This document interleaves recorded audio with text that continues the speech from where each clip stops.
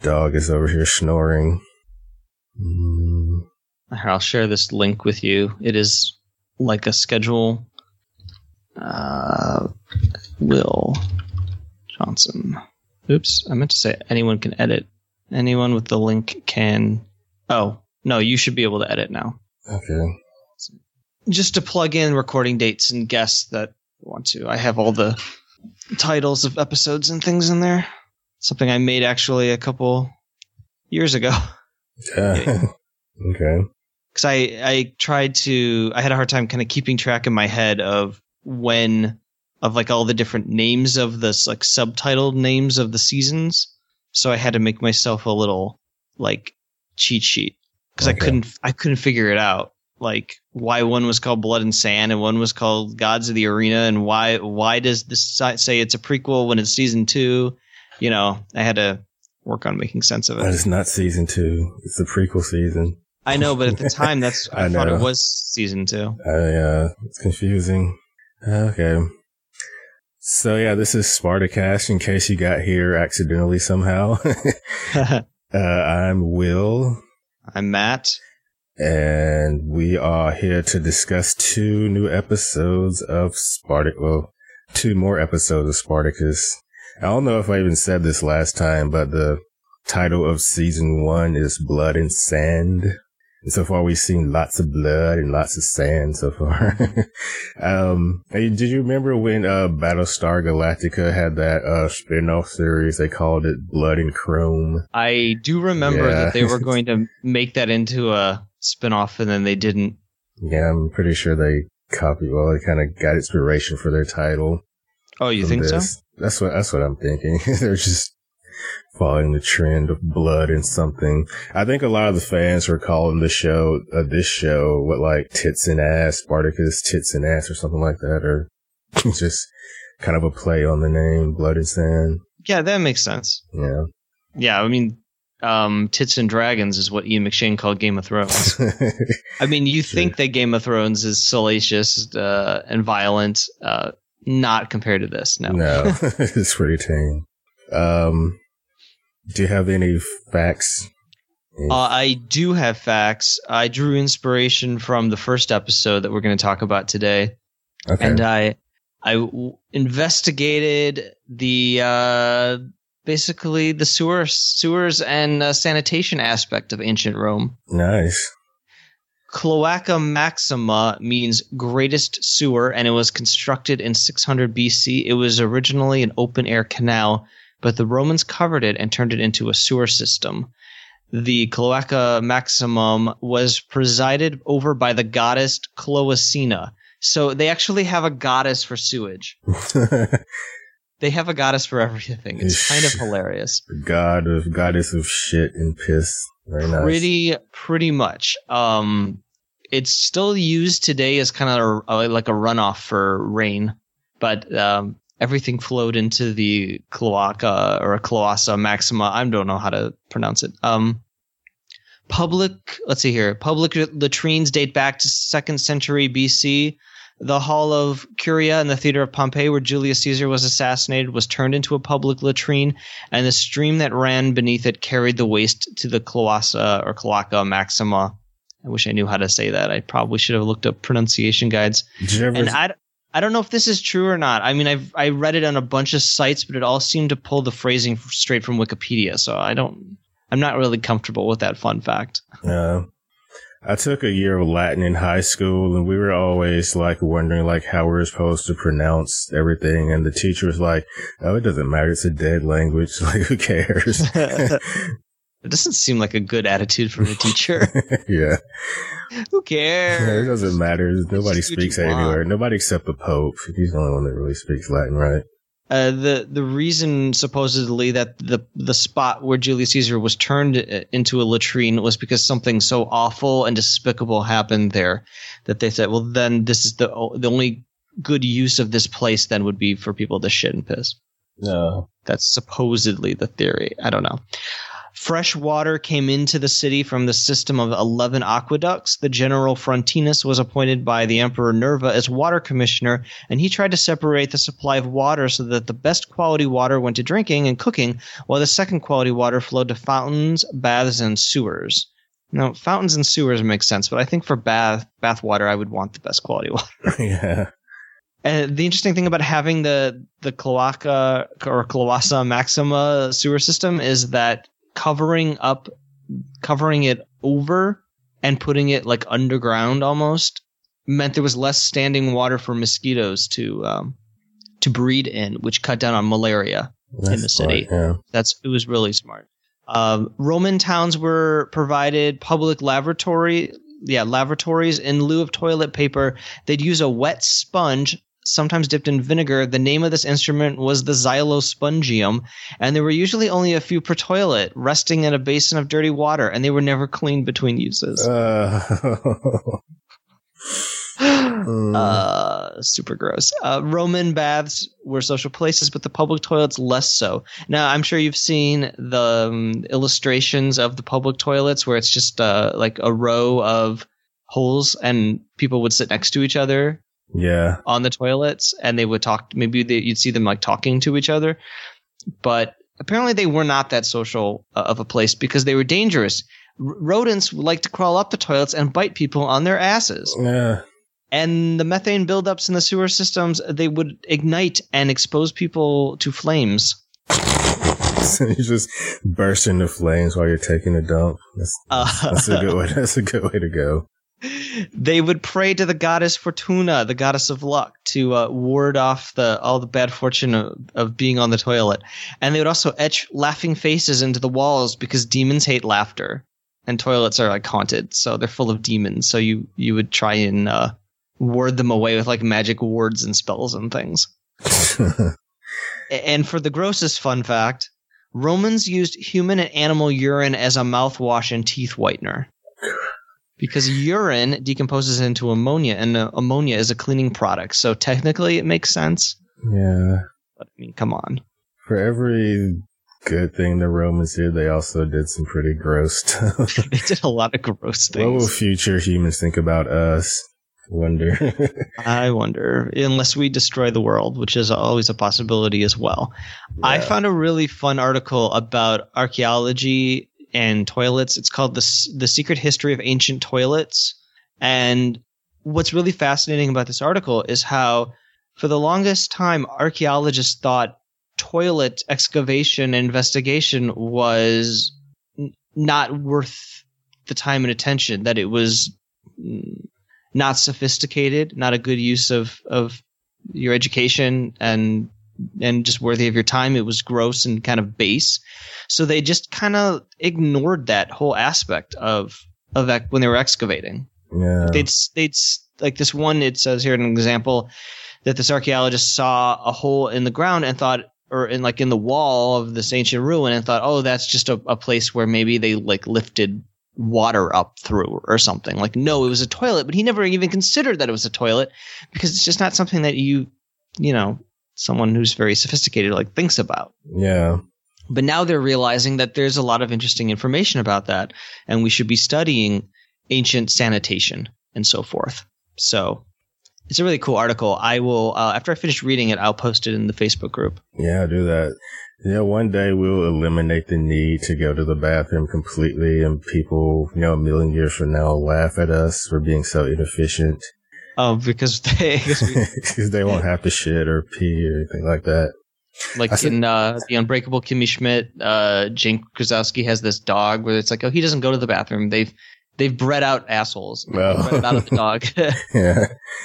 I seem to remember some toilet scenes, some of the public toilet scenes in the show Rome, which was going to be my first intro cast, but I never ended up doing one on that show. I love that show. You'll be talking about it on Hooplecast one day. Yeah, we'll be talking about the pilot for that. Yeah. I remember that there is a scene where a person has his head shoved in the toilet. Yeah. Nice. Okay, so it's the first episode we're discussing today is called Legends. It was originally aired February 5th, 2010. Directed by Grady Hall, who is mostly a commercial director, but he also directed Katy Perry's video Roar. Do you know that song, Matt? I know the television series Roar that starred Heath Ledger and Vera Farmiga. No, that's something different. I actually like that song. Not the biggest Katy Perry fan, but you know, if she comes on, I can usually get into her music. It was written by Britt Fletcher, who worked on Friday Night Lights and got a WGA award nomination for that, and now he's working on Agents of S.H.I.E.L.D. And for this episode, there is a commentary by Stephen DeKnight, Rob Tappert, Viva Bianca, who plays Alithia, and Lucy Lawless.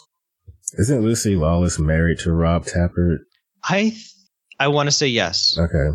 That's a lucky man. It sounded like this commentary was recorded after the show ended, because the ones for the first two sounded like they were recorded after season 1, but this one sounded, because they talked about the rest of the series, and they talked about how one guy in this episode was in Zero Dark 30. It's pretty recent. Oh, yeah. Yeah. I did not listen to any of the commentaries. I figured they probably have spoilers for the entire series. Yeah, I think, the first two had spoilers for season 1, but this one had stuff for the entire series. So did this one have pop-up fun facts? Yeah, but I didn't really write any of them down, at least not that many. I think I wrote a couple of them down, but not as many as last time. So Spartacus starts out, well, he's getting like really cocky. And yeah, they were just saying on the commentary about how they just didn't want Spartacus to be, we said it last time, but how they wanted him to be like this perfect hero. They just wanted him to, you know, kind of not always perfect, make some mistakes. And yeah, he does make a big mistake in this episode. Yeah, he's definitely not a perfect human being. Yeah. He's very petulant and very stubborn. Why, when skipping ahead to the very end, when he's begging for mercy, that's a huge character development. That's big for him to find that humility. So that was really well done. Yeah, he's a good general. He's a good warrior on the battlefield, but gladiating is a different business. Gladiating?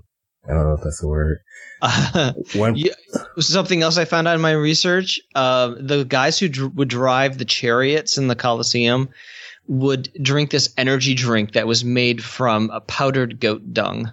Why are they so fascinated with pee? And I guess they just want to reuse everything, just reuse it somehow. So that sword that they use, the gladius, it's the Roman word for phallus. That was one pop-up fact I wrote down. There is a game on the Xbox, I think PS2 and GameCube called Gladius, which is really fun. And my roommate and I used to like stay up all night playing the game. It was a real-time strategy game like Final Fantasy Tactics, and you would get all the different kinds of different kinds of soldiers and fight in these, arena fights. And it was so buggy and it was so hilarious sometimes where you could, your character would all of a sudden look different than he's supposed to look. He'd be like, white in one scene, but he's dark skinned in another scene for some reason. It was a lot of fun. And some of the different kind of outfits, like the one that Crixus wears, later on he's fighting, they would wear outfits like that. Have you played Rise? RYSE on the Xbox One? That was like the first Xbox One game I got. Yeah, it was one of the launch titles, right? I've heard it's pretty good. It's pretty good. Yeah, I think especially the multiplayer aspect I heard is a lot of fun. I never got to play multiplayer. I keep waiting for it to go on Games with Gold, and I'm really surprised that it hasn't, because it was a launch title and it still hasn't. It did one time. Oh no, I would have grabbed it if it had.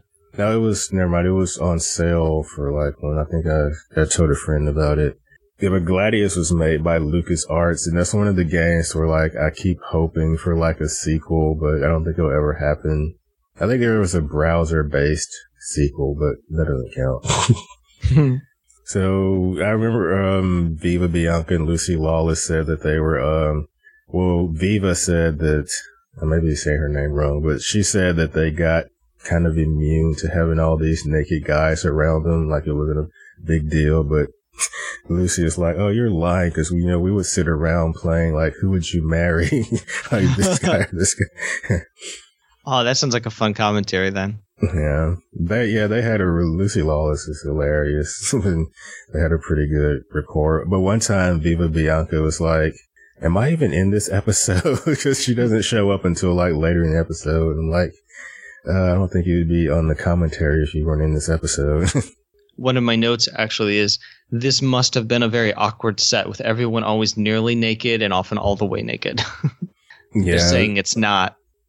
Well, maybe at this point, but they said that after a while, they kind of got immune to it. But I guess, but wouldn't you like go to like the craft services table and like eat lunch with somebody who you just saw completely naked and having, simulated sex with? It's like that. How do you do that? A sock on. They did comment. The producers were saying that it was always awkward doing these simulated sex scenes, and it's really hard. No pun intended. It was really difficult, and it was kind of hard to find people who would actually be willing to, be in the scenes. So some of them would be like, my boyfriend's going to see this. I can't do that. But they found people for this episode. I made a prediction very early on because there's a lot of talk about the lack of rain. Yeah. I think by the end of this season, there will be a dramatic moment when it rains. Okay. And I'm thinking of like, did you see Carnival? Yes. So in the second season of Carnival, after like 2 full seasons or a season and a half of like dry dust and whatnot, there's a huge dramatic moment, and all of a sudden the heavens open up and it rains, and it signifies like a huge shift in the storyline. Okay. It's very metaphorical that way. So I'm picturing that there'll be some big scene where like Spartacus maybe gets the slaves out of captivity, and it's like this just huge, like, okay, the show is now, it has done all of its setup and now it's moving somewhere else, and the rain is going to be like the visual interpretation of that, like figurative interpretation of that. That's my prediction. Write that down. I'm not writing these down. That's fine. That's fine. I'll remember. Yeah. So let's see. So what do we think about Barca and Pietro? You mean Malcolm from Jessica Jones? Yeah. I wrote in here, and this was before the second episode that we'll talk about, where they were actually fucking. I wrote, is Malcolm from Jessica Jones Brax's little slave boyfriend? ? Because they were very intimate, I thought. Yeah, the bird. Yeah. It's like, I remember when I used to watch, sometimes when I'm watching, I don't really watch TV live that much anymore, but I would, on Twitter, I kind of follow hashtags. And I remember like on True Blood, whenever there was any kind of man-on-man action, people are like, gross, why is HBO doing this and blah, blah, blah. It was the same with Game of Thrones. And I remember for this show, people would tweet at Stephen and Knight and complain about the man-on-man action, and he just wasn't having any of that. He would just light into these people when they would ever give him shit for that. Especially since we've always heard that ancient Rome and Greece had homosexual relationships were, not taboo. Yeah. So I talked about it in the second episode in the pop-up information, basically a man was expected to put his dick into things. It didn't matter if it was a man or a woman or his wife or a slave. As long as you weren't on the receiving end, then it was kind of shameful. So bottom shaming existed back in ancient Rome, I guess. Mm. And it was also taboo, like really taboo if you did it with a child. So, because I remember there was this one scene in episode 1 where Spartacus kind of called somebody a boy lover. It was taboo if it was a child, or maybe a little bit shameful if you were on the receiving end. Going back to all the talk about how dry it is here, they mentioned the Vulcanalia, the festival to ward off wildfires. And I did look that up, and yes, it took place during the summer months when it was dry, when you were worried about your grain stores catching fire in August. So you would throw a festival honoring the fire god to try to appease him. Okay. Which makes total sense. I don't know why we don't do that now. There's a lot of wildfires. I know. I don't know about how it is where you are, but yeah, last summer, well, not this past summer, but last summer, we had a lot of wildfires up here. I don't believe there are any around me right now, but I know that down south, like in the Central Valley of California, there were some wildfires earlier this year. I remember hearing about some people were going to go to San Diego and how they were warned not to go a certain direction because that route would be blocked off and they were supposed to go around. But if they went around, then it would add several hours to the trip. So it's very much a thing that happens in the West Coast. Yeah, I remember we went hiking in the Columbia River Gorge once last year, and once we got to the top of the hike, off in the distance we could see helicopters scooping up water and, dumping it on some of the fires. It was weird. It sounds like, I'm just looking, I typed in wildfires and I looked at the news tab, and Peru has some wildfires happening here. And I know that wasn't that long ago that Australia was basically all on fire. Yeah. So maybe we should be having these festivals to Vulcanalia. Or rather, to Vulcan, the god Vulcan, and the festivals are called the Vulcanalia. And what was Poseidon? He was the god of the ocean. What was his Neptune? Neptune, yeah. Okay. Yeah, we got a reference to Pluto's asshole in this episode, didn't we? Is that something? What is Pluto the god of? He is... what's he? He is the Roman god of the underworld and the judge of the dead. Hades. So okay, yeah, he's the equivalent of Hades. Has a fiery asshole, probably.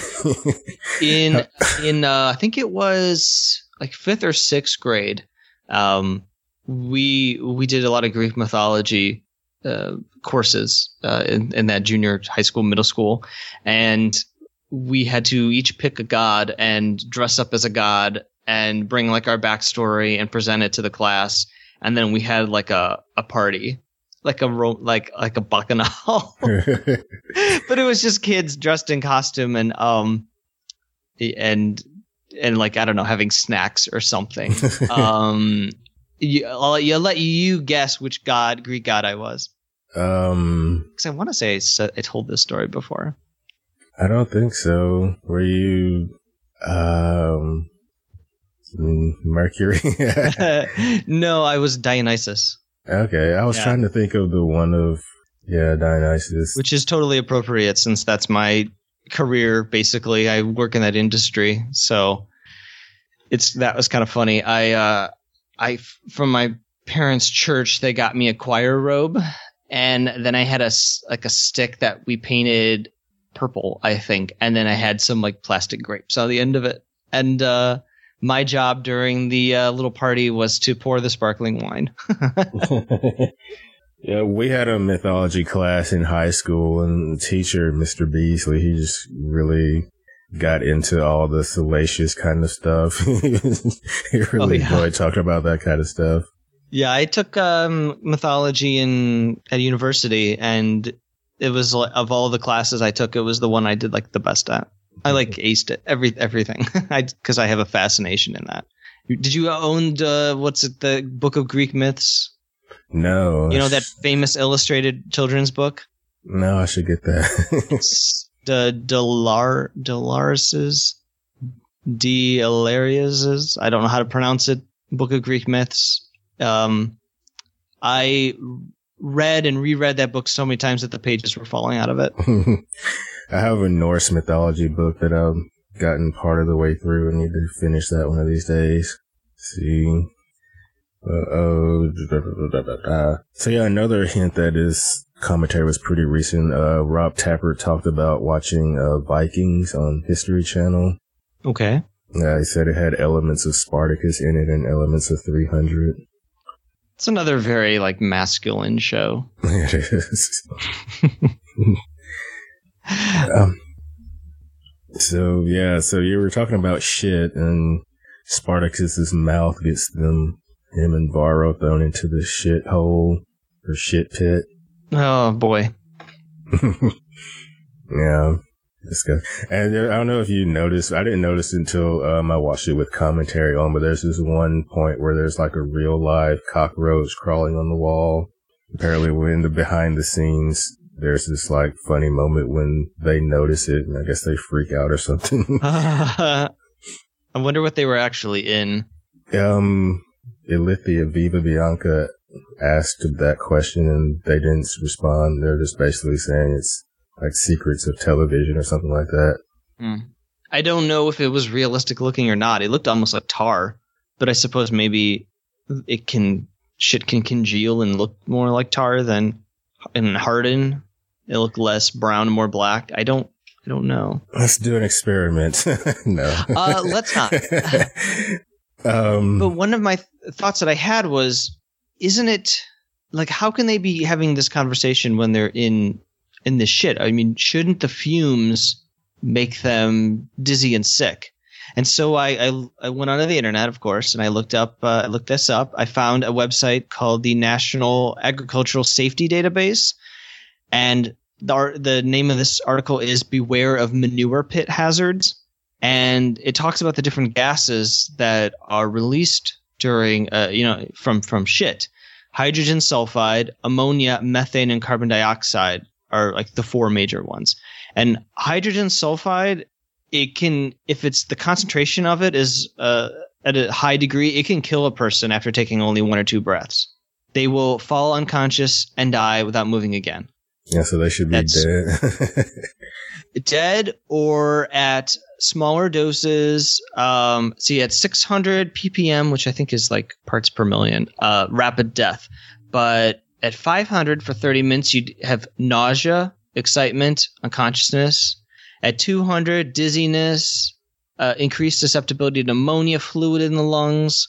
500 to 100 ppm is vomiting, nausea, diarrhea. At 20, irritation to the eyes, nose, and throat. At 10 ppm, eye irritation. And ammonia will also cause respiratory problems, eye irritation, nausea, headaches. And methane and carbon monoxide are not really toxic, but the gases can push oxygen out of enclosed spaces, which will cause asphyxiation. So basically, these guys should be very sick, very dizzy, clutching onto the sides because otherwise they'd fall down and drown in shit. And when they get out, they ought to be sick. Their eyes ought to have a lot of irritation. They should be coughing and have health complications thereafter. They would not be having a conversation the way that they're having a conversation. Near death. But yeah, it was gross. Doesn't it suck when your friend gets you in trouble, though? Did that ever happen to you? Yeah. Yes. Guilty by association. Sure. Yeah. So apparently, none of this show was shot outside because people were kind of. Lucy Lawless said that she met somebody and, they thought that New Zealand had lots of castles in it because of, all the things at the Ludus and whatnot. Yeah, this is really? It looks so fake. Yeah. Yeah. So one fun fact during the reception scene was that gladiators, if you were a free gladiator, I think you got 25% of the prize money and the rest went to an agent. But if you were a slave, I think you got 20% of the money. Just really shitty. I like how the guy is petting Crixus, or no, the lady petting Crixus, I think. Here you go, boy. Good boy. Oh, yeah. It's disgusting. on display. I wonder if some of them kind of like it though, because it is like being prized. A celebrity. Yeah, kind of like a celebrity, an unwilling celebrity. So what's going on? And then they take what's his name, the blonde one. Ilithia. No, the guy. Oh, Varro. Oh, yes. And they make him fuck that girl. She was really... Oh, yeah, and Tiffany. I don't know. What's her name? Ilithia, yeah. She was really into it. They were laughing about that on the commentary. But yeah. I wrote down, this chick is crazy. She's sex crazy right now. She absolutely is. Make him do it again. Yeah. It's almost like she's never had sex herself and she's like seeing it for the first time. And we know that that's not true. Yeah. But she's so like mouth agape, like I don't know, there's like a disconnect here. Is it just the way that he's fucking her? Because she says, look at the way he rams her. Maybe because it's a gladiator, and maybe it's the way he's doing it. I don't know. They're kind of like animals. Did she say they were animals? Yeah, they're running like animals. But I don't know. If she's really that sex crazed, I would think that she would tell her husband to have him fuck her like that. Do you mind? Hold on a second. Somebody's knocking on my door. Sure.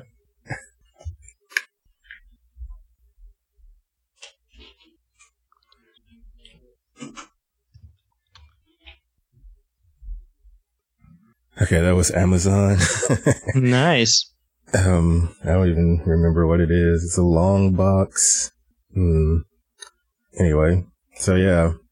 I don't know. I may have watched People before, and it was interesting. I don't know. I could see her getting into it, and yeah, it wasn't any. Well, yeah, it was kind of like that. Anyway, sorry. So Crixus and Nevia. What do you think about Crixus and Nevia? Well, first of all, is this the episode where he gives her the necklace, or is that the next one? I think he gives it to her in this episode. I think the next one is when she gives it back. Yeah, I wrote down, what is she going to do with that? She can't wear it. She can't. Yeah. I mean, Slave can't wear jewelry. I would have had so many questions. Where did you get that? Who gave that to you? Did you steal that from me? She stole that from me. Kill her. Like, yeah, you can't do that. Get rid of her. You got Asher. I don't know. I wouldn't ask Asher for any favors. And kind of, yeah. I like Asher.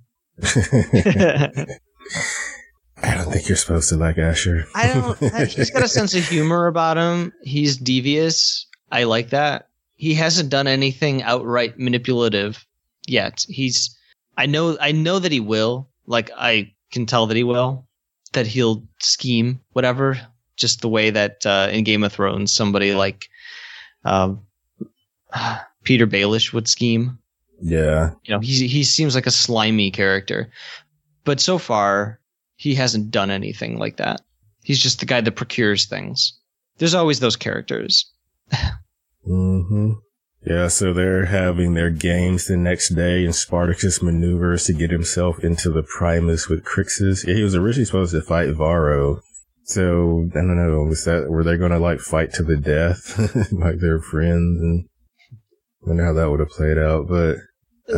There's a quote, your master will present his Primus. Like, that sounds like super sexual.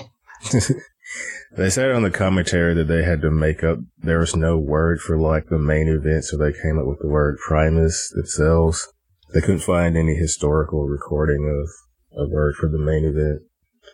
So Spartacus gets beaten, and before he can die, before he can get his throat slit, he submits. Yes. Humbles himself. The 2 fingers, which I think they talked about in the previous episodes. Yeah. It means, what does it mean? Mercy? Yeah. I think today, if you're at a bar and you put your 2 fingers up, it means you want another drink, right? Right. Maybe that's what sparked. Maybe he was thirsty. Like, give me something to drink before I die. So this fight scene, I did not like that it put them like the camera was like inside their armor, and you saw them like almost like they were in the cockpit of a Viper. That kind of effect where it was like right in their face for like a second. Yeah. I know why they did it. They wanted us to remind us that the actors are fighting. Yeah, like it wants to know not. Who was who. Yeah, who was who and all that. But it was kind of so quick and disorienting. It was like, what did that actually convey to me? Like I couldn't tell because it was so fast. Like their reactions. It was my least favorite aspect of the episode, I would say. Yeah, I can't remember what they said about that, but other than it was just to show who was who, and I'm not sure if they're going to do it too much more. Trying to see what other stuff that we learned. We learned about the Shadow of Death, and Doctore was the only one who ever faced him and survived. But we don't see the Shadow of Death. No, I wonder if we will. Was this the guy who got cut in half? Basically, the guy fighting the Shadow of Death? Yes. Theocles. He stood 10 feet tall, and his shadow eclipses the sun. I think that may be an exaggeration. It might be, unless this show's going to go in some sort of supernatural aspect. He's probably just some really tall dude. Yeah. Trying to see. Okay. Anything else? Yeah, I got a couple of notes here. Let me scroll up to the top. I said, do you think the gladiators just sleep together in one big pile? I don't know why I wrote that down. I thought it was funny. It was a funny visual. They probably do just to keep warm. When they were put in the pit, in the hole, I wrote down that the hole is not as nice as the hole in Oz, which is saying something because that was a pretty awful place. Solitary confinement. Yeah. And I wrote, this is not the best place for a conversation. A lot of this episode is Spartacus trying to be the Primus, like face off against Crixus. Yeah. So he's more money. Right. So his little manipulations of the guy with the net, Gnaeus. I wrote down that Gnaeus looks like a real dullard. And he did not look fierce with that net. That net looked really stupid. I mean, his trident didn't scare you off. No, he looked like a wimp. You're no Poseidon, sir. Some of the extras in this episode were hilarious. There was a woman with a plant on her head. Was this where the woman like showed her breast? She was like cheering. There was a lot of funny crowd reactions during the arena, but yes, there was the woman who bears her breasts. There was another person eating watermelon. The crowd is not even there when they're fighting. Yeah, this CGI. My favorite guy is the guy that was just passed it on the bench. Like he's horizontal. I thought that was funny. I didn't notice that. Oh, he's only in it very briefly, but he is horizontal on the bench. He's awake, but like, why, dude, get up, sit up, chilling, sit up.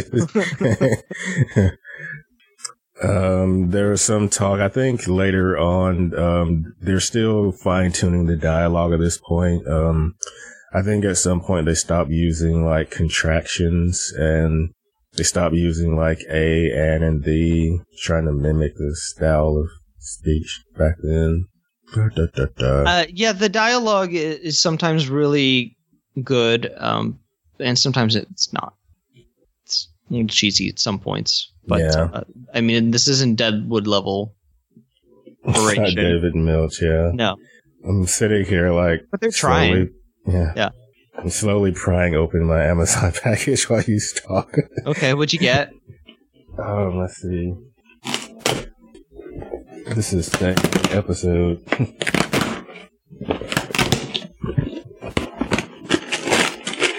Oh, it's dog treats. There you go.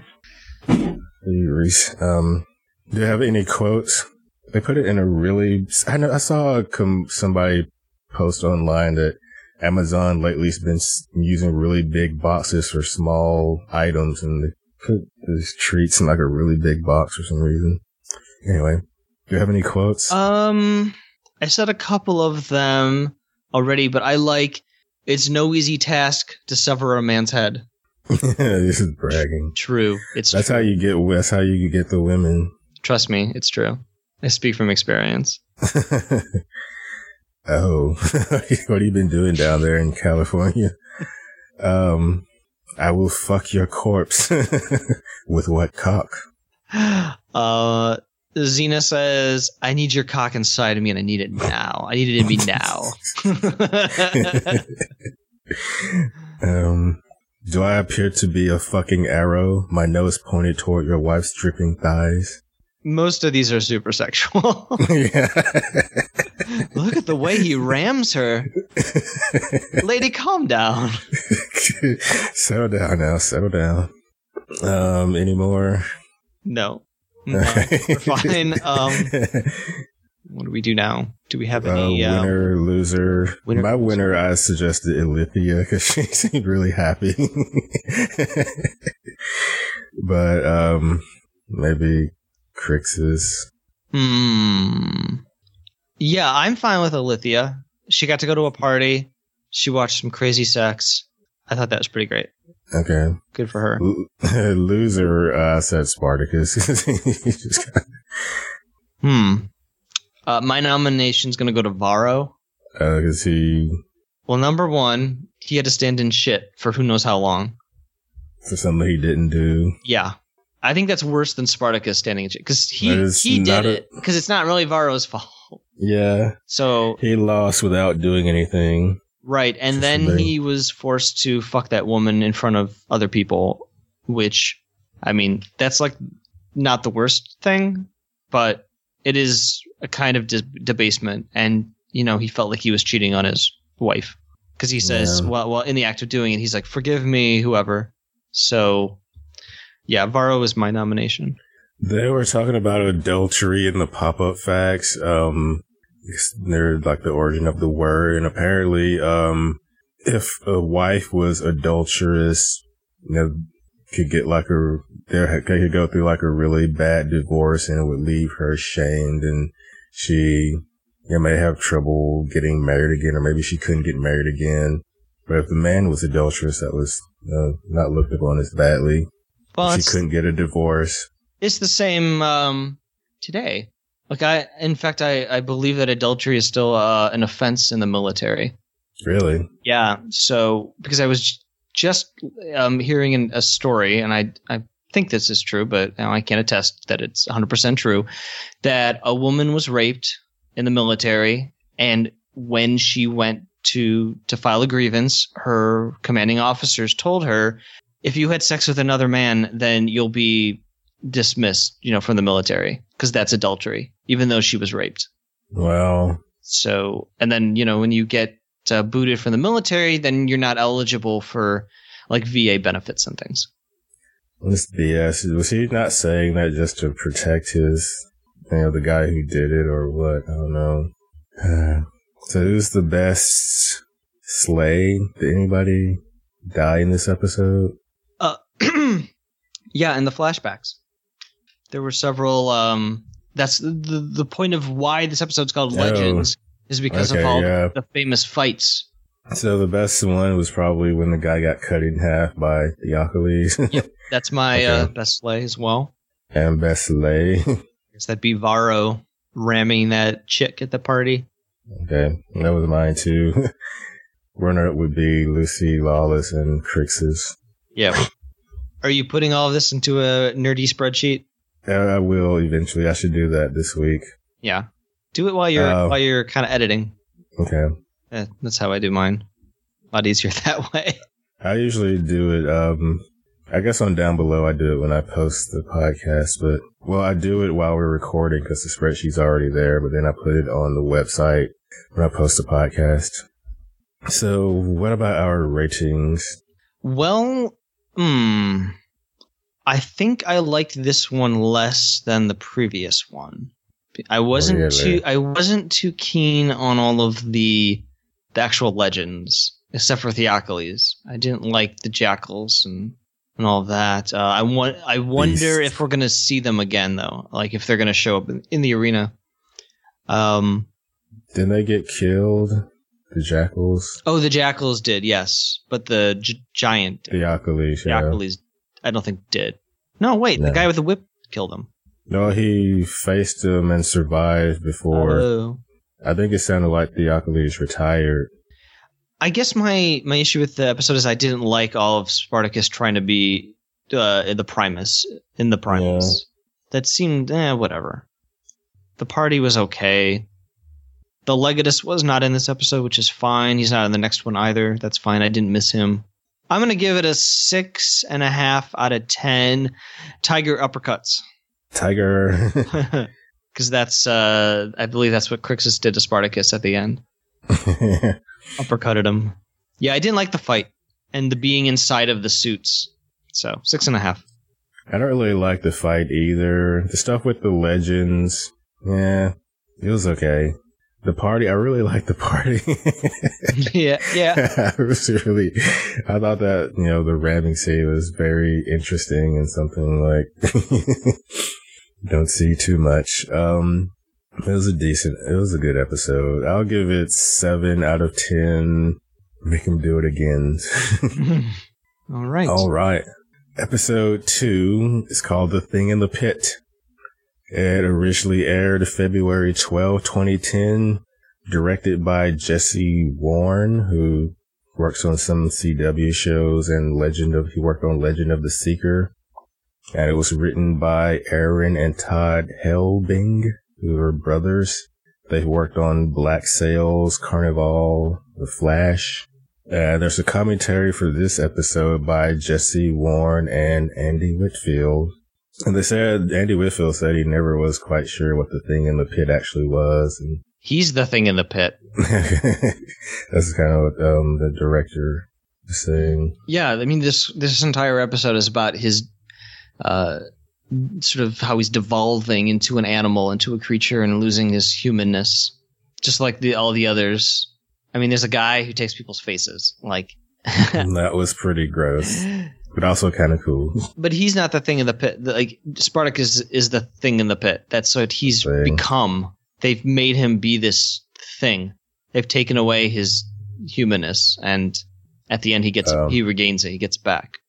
They're saying how you just would never know what John Hannah was going to do sometimes in the scene. Like, I think there was one scene where he kind of, in the last episode, where he just kind of does something unscripted when he's talking to one of the slaves, like maybe like rubs his hands, like wipes his hands off on a slave. And there's a scene in this episode where he headbutts Spartacus, and that was unscripted.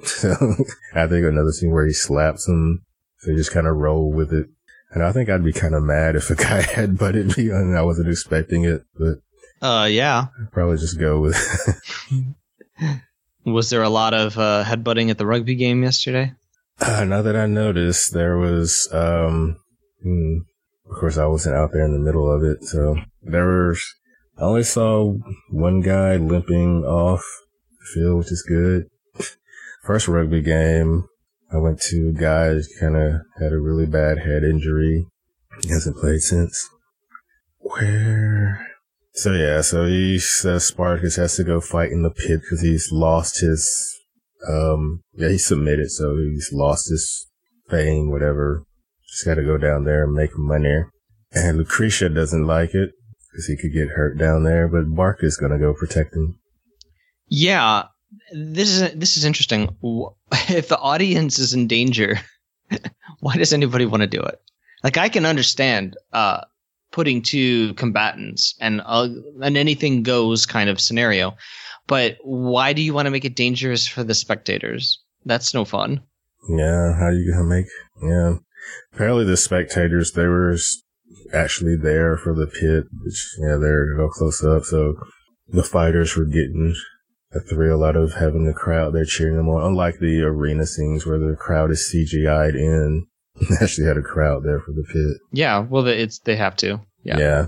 That's why the fight scenes in this episode were better than anything that we've seen so far, because there wasn't a realism to it. The crowd reactions were realistic because they were actually there. And I expected that someone in the crowd would be killed, like, by accident. Like, someone would throw a sword or something and it would kill us, just a spectator. Oh, like, oops, that's gotta hurt. Oops. It didn't happen though. Yeah, they kill the assassins, but that was not. Oops, kicked my cat. That was not something that happened. Oh, the hermaphrodite. Yeah, that was unexpected. I don't even remember that. Yeah, Andy Whiff was like, "Whoa, what's that there?" They're just kind of joking around. Yeah, that pit announcer guy was kind of, I don't know. I think he was getting on my nerves after a while. The one who was introducing everybody. Yeah, he really had to dial up. Interesting headgear as well. But not just the MC. It was everybody had interesting costumes. This whole scenario reminded me a lot of Mad Max in its styling. Yeah. Costumes, makeup, grotesqueness. Oh yeah, Kurza gets beaten like really easily before Spartacus fights. Oh, yeah. There's a quote. I don't think I write it down. Anyway, he gets his face cut off. Oh, and that must be why he had the tattoo on his face since the beginning. It was so that when he had his face cut off and this guy held it up, we would know who it was. Yeah, because unmistakable. It has the tattoo. Fugitive. That was gross. But was that grosser than the man who was cheering and just got blood sprayed directly into his mouth? Ancient Rome was it was a horrible place. So yeah, we see Barca plowing Pietro. It says Pietro. So yeah, later on when Pietro or Malcolm from Jessica Jones giving Spartacus the porridge, and Chris is like, yeah, your boy kind of favors him. And Barca's response was it my cock keeps him well filled? I like how everybody just kind of started laughing. It was just such a man kind of thing where everybody just kind of laughs, like, yeah, I'm fucking him good, or something like that. I really enjoyed all of these scenes, actually. I didn't know that dual axes were called a bipenis. Sounds awfully close to bipenis. Probably not a coincidence. Yeah, it's just an axe with an axe on both sides, yeah. The blade, rather. A handle, and then blades on both sides. Mm-hmm. So are the guys who tried to kill Batiatus, are they related to the debt collector, the magistrate's cousin? Are they coming after him for the debts or what? I don't know, actually, because why do you want to kill if the guy owes you money, don't you want to maim him, maybe? Yeah. If he's dead, he can't pay. Unless there's some sort of law in Rome, and there might be, if someone's dead, then all their debts have to be satisfied. So. See, Lucretia said that if she became a widow, she would be forced to remarry. So, I don't know. Yeah, that makes sense. I don't know. She'd probably want to. How else would she have income? She can't work. Yeah. Who would she remarry? Does she have a choice in it? She'd marry that blonde guy who's crushing on her. No. This is the one who she wants to see his cock shrivel. So anything goes in the pit. Yeah. That's the only rule. My favorite moment was when they got their knuckles gear, and the one got the Sphare, which is I don't know how to say it. It's knuckles, but with nails coming out of them. And then Spartacus got the Castus, which were just brass knuckles. And Spartacus grabs the guy's arm or his wrist and just makes him like, why are you hitting yourself? And then impales him on a meat hook. And I was like, well, is he allowed to use like props in the arena, in the pit? He wasn't given that as a weapon, but he uses it. And they seem okay with it. So I guess anything goes. Anything. So I'm reading what Mel is saying. Yeah. I'm also distracted by some Facebook messaging that's happening. Yeah. So yeah, he dreams of his wife, and this dream tells him that he has to find her before the rains come. Yeah, so he had given up her binding, that piece of fabric that was on her leg, to Batiatus. And he strikes up a deal that he's going to lose on purpose, so Batiatus can earn a lot of money by betting against him. And Batiatus would keep on looking for Spartacus's wife. But during the fight, some people try to attack Batiatus, Dominus, and Spartacus kills them, and he beats his opponent. And in the process breaks his agreement, and therefore he won, so his Dominus has lost all his money. He lost the wager since he bet so much. So now they're in a worse position than they started. Yeah. The Spartacus gets to be a gladiator again and gets his wife's fabric back.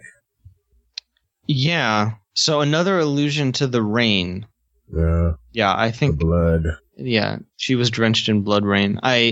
Just like Brother Justin in Carnival. Yeah. Brother Justin.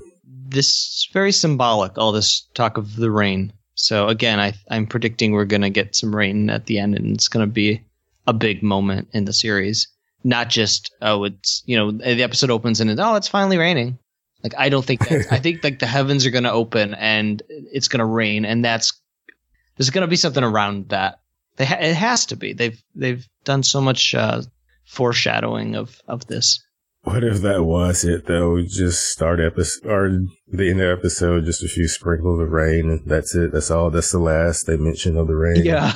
That'd be a real disappointment, wouldn't it?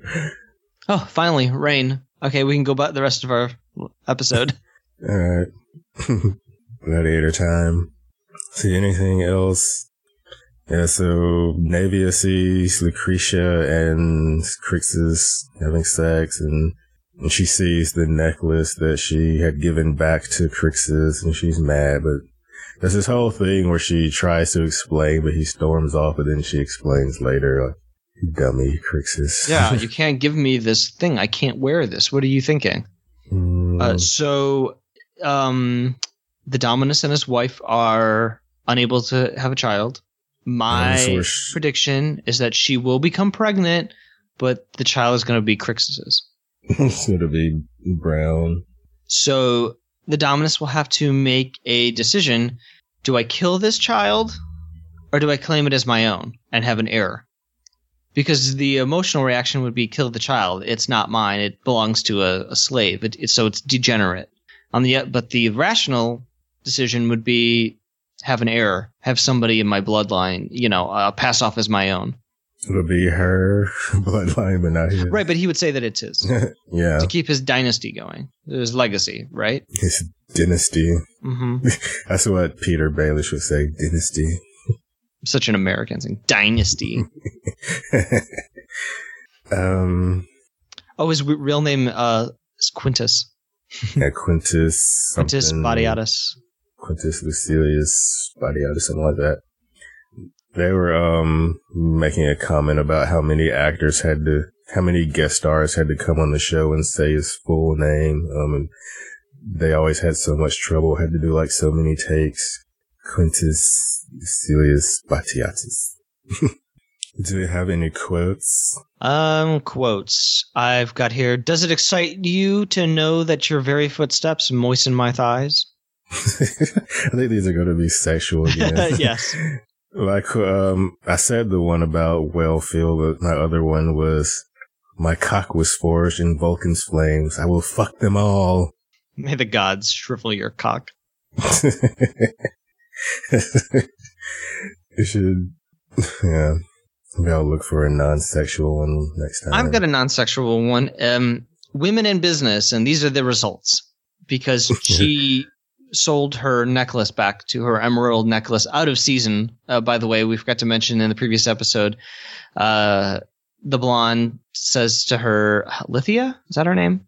Yeah, Lithia. She's like, oh, I used to have one of those, but they're like so passe now. She's so passive aggressive. Anyway. Yeah. So, Lucretia goes to sell her necklace, and the guy won't give her its full value. And the blonde guy says, I'll give you the full value. And she's like, no, I'll just take the other deal because I don't want to make that bargain. Yeah. So when she explains all that to her husband, Quintus, says, okay, you made the right decision. Better to not have the full value of the necklace, but not owe somebody a favor. Yeah. So I did like that whole aspect to the episode. Do we have who's the winner this episode?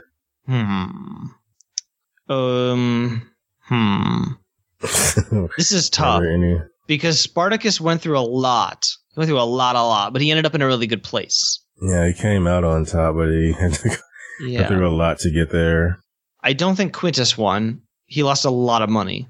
But he won his life. He was saved at the end, but now he's broke. Broker than he was before. Right. And there weren't a lot of other characters in this. Like, there wasn't a lot happening with Varro. Barca was the winner. He had sex, yeah. No, that could be best lay. But who won? There's always the option of saying nobody won. Is that an option? Do we want to make that an option? It's like letting ourselves off too easy. It's like nobody. I don't know. Okay, I'm gonna say Lucretia won. Because she was right about what she did when she sold the necklace. They needed the money. She acknowledged that she didn't need the necklace when she bought it. She just wanted it. So she made a selfless decision to sell it.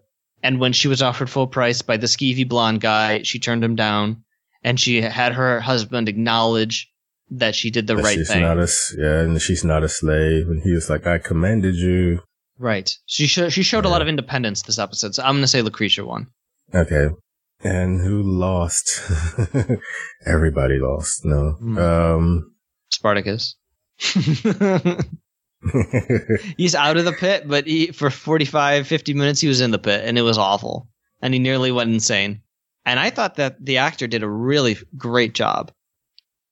He did. Yeah, his descent into madness. His eyes were bugging out of his head. Yeah, he looked right mad.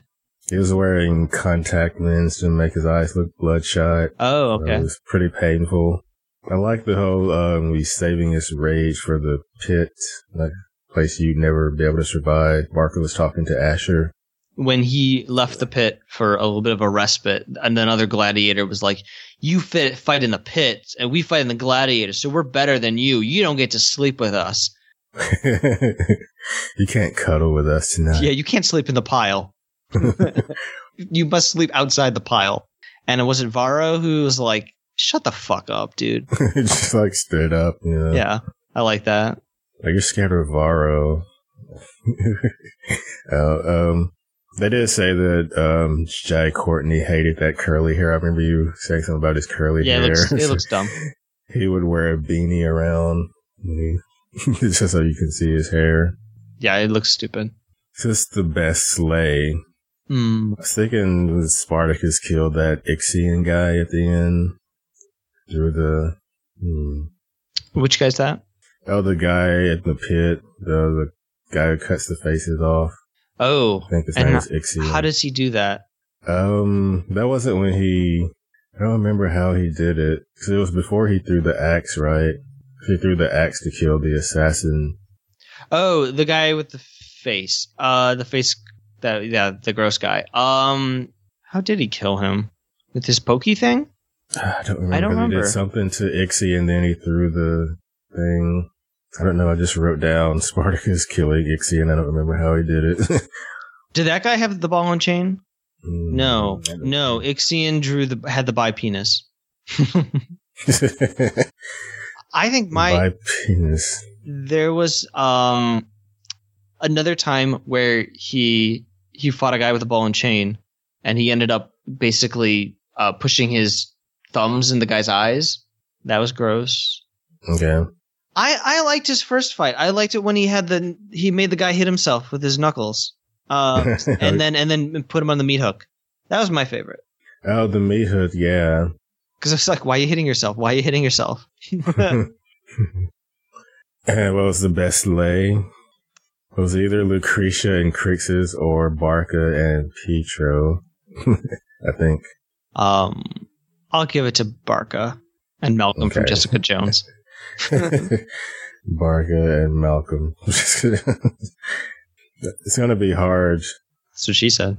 Yeah, it's going to be hard, like, watching Malcolm the same way. I know, right? Now that I remember this, now that I'm seeing this. Yeah. I didn't realize it was him. like, dude. He's having a good time. He was. So ratings, well, I like this episode better than the last one. Thought it was nice seeing Spartacus's descent and return, and some brutal fighting going on.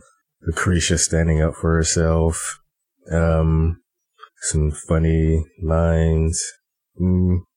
I'll give it 8 out of 10. 8 out of 10 out of season necklaces. Okay. This was easily the best episode so far. The fight scenes were brutal. The crowd was actually a crowd of human actors and not CGI. I enjoyed all the little different weapons. The costumes were pretty amazing. It was some serious Mad Max shit. There was a hermaphrodite. I forgot about the hermaphrodite. I would have to give it. No, okay. It was a spectacle. It was really something. Between the costumes and the makeup and all of it, it was very brutal. And I thought that the actor did a fantastic job showing his sort of how he was devolving into an animal and wrestling with that, and his decision to say, I can't go on doing this, therefore bet against me and I will lose and then save my wife, was a very noble, logical thing. And then I enjoyed all of Lucretia's stuff. Overall, pretty great episode. I'm going to give it an 8.5 out of 10. 8.5 out of 10 hermaphrodites. Yeah. I have a feeling I might go back at some point and say that I should have given this a 9, but I'm gonna go 8.5 with this one. Okay. Yeah, good stuff. Do we have any feedback? No feedback this week, folks. Yeah, fuck all you. I know you people are downloading this show, so just get on your computer, mail@spartacast.com. Tell us what you think about Spartacus. Yeah, and if next episode you want to send us feedback for this one, that's fine. We'll read it. Yeah, we don't care. We ain't got anything to do. And if you want to be a guest, also look in the Facebook group for when we announce we're recording, and come join us. Come talk about cocks and stuff with us. I guess some people didn't even know that we were starting when we started. Oh. And this recording, this is Sunday morning. It's kind of unusual. We're only doing it at this time because I'm unavailable next weekend. And this was the only time Will could do it this weekend. So I acknowledge that this was not the best time for certain people to record. But yeah, be a guest. It'd be fun to have some other people on here. I know people like Spartacus. All right, so the next two... what's coming up next time? Sorry. Next 2 episodes. Episode 5, Shadow Games. Episode 6, Delicate Things. Delicate Things. Shadow Games. Shadow Games. It sounds like a lot of political posturing. People are playing a very dangerous game, and it's all about alliances and political motivation. So I'm predicting a lot of Quint and Lucretia stuff, and maybe Asher will become a little skeevier. So I don't know. Shadow Games. I could give you a hint. Okay, if you want to. Remember we talked about a shadow earlier in this episode? Oh, the giant guy? We're going to have him back? I think so. Okay. Well, all right then. He comes. The big guy comes back. What's gonna happen? Gonna fight him. Okay. I think it'll be a 2-on-1 scenario. I think it'll be 2 gladiators versus the giant. Maybe they bring him into the school, gladiator school. What's it called? The Ludus. Maybe he comes into the Ludus, and then he goes feral, and he starts killing slaves, like Spartacus. And all the gladiators have to take him down all at once. It takes like 20 gladiators to take him down. Because he's rampaging through the Ludus. Delicate things. I think this is going to be a female-centric episode. Oh. We're going to get we're going to see what's happening with Spartacus's wife. And we're going to find out, he's going to think that she's as a slave, that she's a delicate thing. But what we're going to find out is that she is doing some really amazing things to survive in her own storyline. So it'll be a little bit of a departure episode. We're going to check in on her, and she's going to be doing some things, and she's going to be scheming her way up the ladder. Perhaps she's like the concubine of the Syrian warlord, and she's displacing his legitimate wife, and his wife isn't going to like that because she's proving herself to be quite the power player. So you thought she was a delicate thing? Guess again. She's pretty fierce. Mm-hmm. And then in the main storyline, in the main place in the Ludus, we'll continue to see the power plays of Lucretia and Ilithyia. Yep, the men are taking it back. Episode 6. Okay. So, are we going to have the private parts of any other gods referenced, like Mercury's tank or something like that? I don't know. No. Juno's vagina. I don't know. No. Why do you ask? I don't know. I'm just. I was thinking about that earlier. I'm gonna say no. Okay. Just Pluto's ass and Jupiter's cock. Oh, that's why you asked, because we had Pluto's asshole. Yeah. Okay. Okay. Well, I think that's it. Yep, that's it. We'll see you next time for episodes 5 and 6, Shadow Games and Delicate Things. We'll be about halfway finished with season 1. Hey! Man, it goes so quickly when you're doing more than one episode a week. Yeah, good. I'm enjoying it. I will say that by the end of episode 4, I was pretty much on board with the series now at this point. Awesome. I wonder, I need to look this up, but I remember people were saying that it was started getting better because some of the former Dollhouse writers had joined the staff, but I couldn't see anything that said that they were involved with the show until before season 2. So I'm not sure exactly when they joined, maybe unless they were helping in some kind of unofficial way. But I do remember, I'm not sure how to pronounce her name, Mo. She's like married to one of the Whedons. I think they're working on Agents of S.H.I.E.L.D. now. I remember her tweeting like during season 1, like, yeah, you guys should give this show a shot. I hear it starts getting pretty good, blah, blah, blah. And the show did start getting better. Well, Dollhouse had its own problems, so. Yeah. I think that just the way that they started this season with all that preamble to the Ludus is tough for people. It was tough for me. Yeah. And really the effects, the CGI blood, the slow motion fighting, how 300-ish it looks, how comic booky. It doesn't necessarily feel stylish. It feels cheap. And that's a barrier for a lot of people. But this 4th episode in the pit, except I think there may have been a CGI transition, like a blood effect, just a transition between scenes. But most of the effects and the fights and the crowds was practical effects. And that's why it was better. So if it keeps going this direction, it's going to be good. So I think we're off to a good start. We're going to a good place now. I'm excited. Yeah. All right. All right. Well, we're done. We're done. Yay. Bye. Okay.